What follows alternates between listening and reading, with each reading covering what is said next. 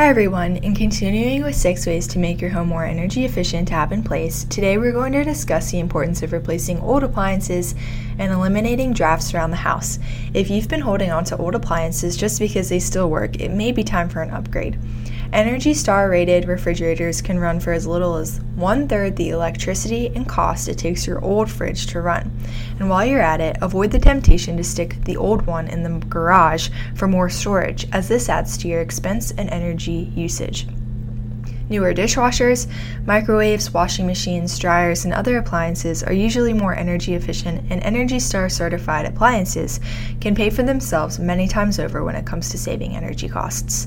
Drafty doors and windows and inadequate insulation can be a real drain on your home's energy efficiency as well. It may be time to upgrade to energy efficient windows and doors or increase their efficiency with weather stripping. Having sufficient insulation in your attic and walls can help your house stay cozy in the winter and cool in the summer while also lowering energy usage and costs. Tune back in tomorrow to hear more about how a simple tune-up on your HVAC system could save money and conserve energy.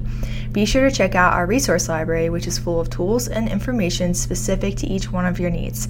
To access these, visit aspenwealthmgmt.com and click on resources.